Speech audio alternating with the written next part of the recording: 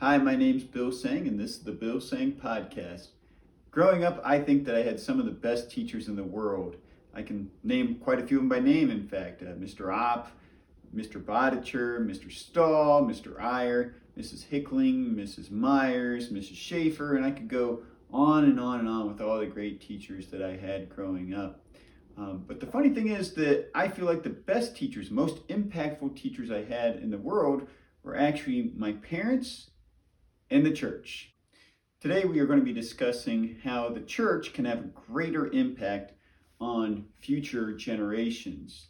We were listening to a podcast earlier this week that said that we are no longer considered a post-Christian country, post-Christian culture, but instead that we are no longer a Christian nation, period.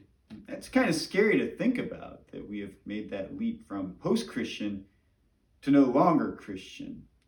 And you have to wonder, what is it that made the shift in our culture from being even post-Christian to no longer Christian? I think that a lot of it has to do with how our children are trained in school and how you think and how you learn.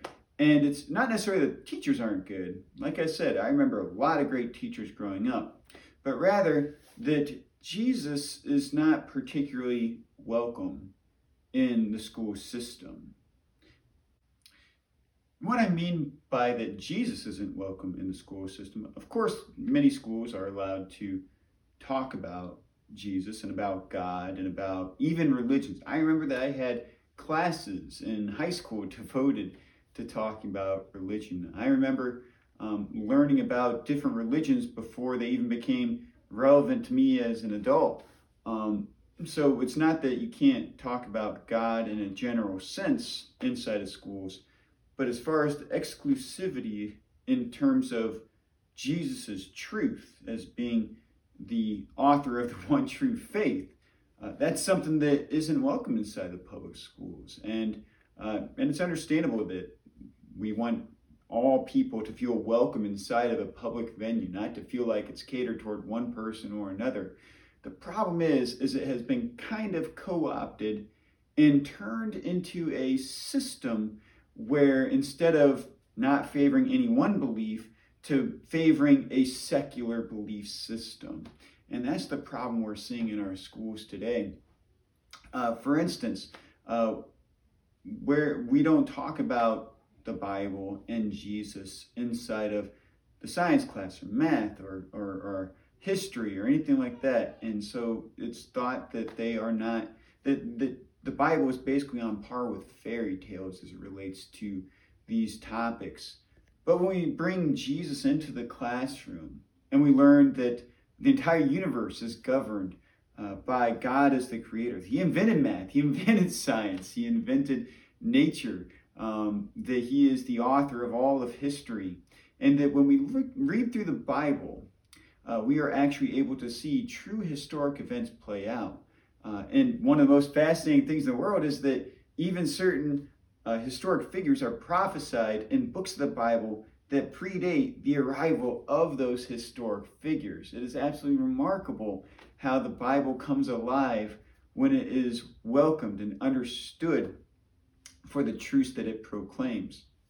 So when we don't see it as merely a bunch of stories or a bunch of morals or proverbs or whatever, that it really starts to, its purpose really starts to become known, that it is really the lens through which we see the world.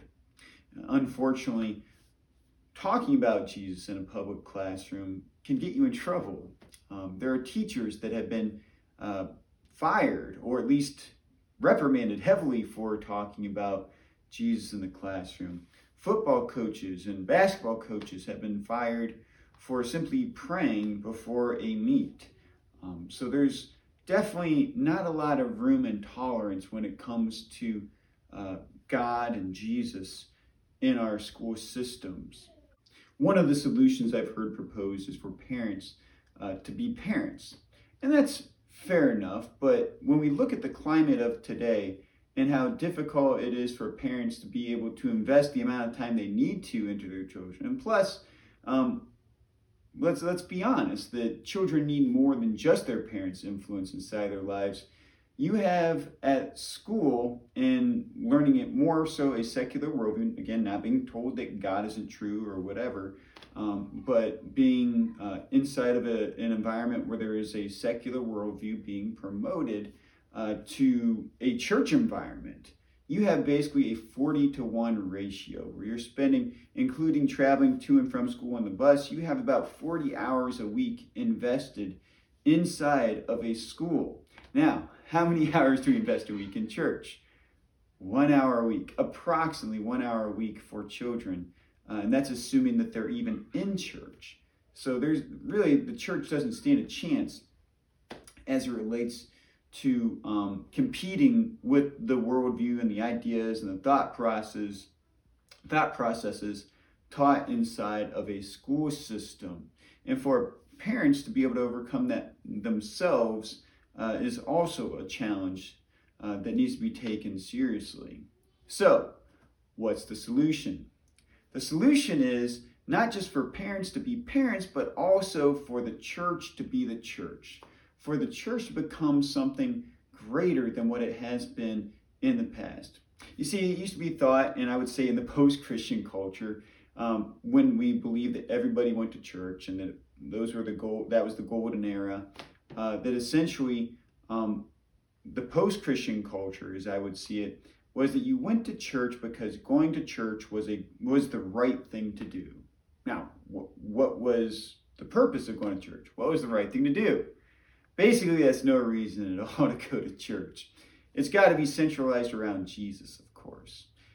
So we need to get back to the core message of the gospel, Jesus, and the Bible as being authoritative.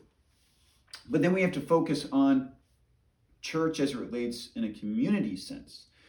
We religiously already give to the educational system, both through tax dollars and private donations. And so we take that very seriously. But as far as the church, basically we see that as a place to go on a Sunday morning. It's got to be more than that. And we've got to invest in it as though it is more than that. The second thing is that we need to learn how to enjoy the church. Now, I've heard lots of people complain about these mega churches that have all of these activities, all these different rooms for which to entertain the people that go to their churches. I'm not necessarily against that myself. I think that it's a way to get people inside of the building. And I think that even though that it's not about activities, it's about Jesus, that at least it's a place where believers can get together, and that is their place of enjoyment, of having fun. And not to say that needs to be exclusively the place where they do that, but it can be a place where they can enjoy themselves. The next thing I would say is that it needs to be the central place for gatherings. That's something that in the past used to be a reality, that, you know, if there was a cookout or if there was a community gathering of some sort, sometimes even political talks, that was expected to be done at the church. Reason being is the church is somewhere important. It's somewhere special. It's a venue that is open to all people and everybody is welcomed there. So when it is used as a venue for public gatherings, all the more likely is it that even people outside of church are going to become familiar with the pastor, the congregants, maybe the musicians, and all the people that are out there helping out with whatever gathering it might be. So those are a couple of things right there. And finally, it's got to become the place through which we see the entire world. A lot of churches have allowed the influence of the world to dictate the direction of where their church goes. But instead of that, the church should be the place for learning, for growing, to learning about truth, to building relationships, to growing together. That there should be, the church life should be a culture that influences the world outside of its walls. And the only way to do that is to build a culture that truly believes the message that it is teaching inside of its walls. So it's got to believe first what the Bible says. It's got to first believe its own message and then take that message to the world instead of allowing the world to tell them what their message is allowed to be. So I think that we're able to do these things, that the church can have a much greater impact in the years to come. I think that the church, Jesus said that the gates of hell will not prevail against the church. And I think that if the church is able to be more active in people's lives, if it is a place that is taken more seriously by people that go to church, that it will most certainly fulfill this role as Jesus has ordained that it will. I am Bill Sang, and this is the Bill Sang Podcast.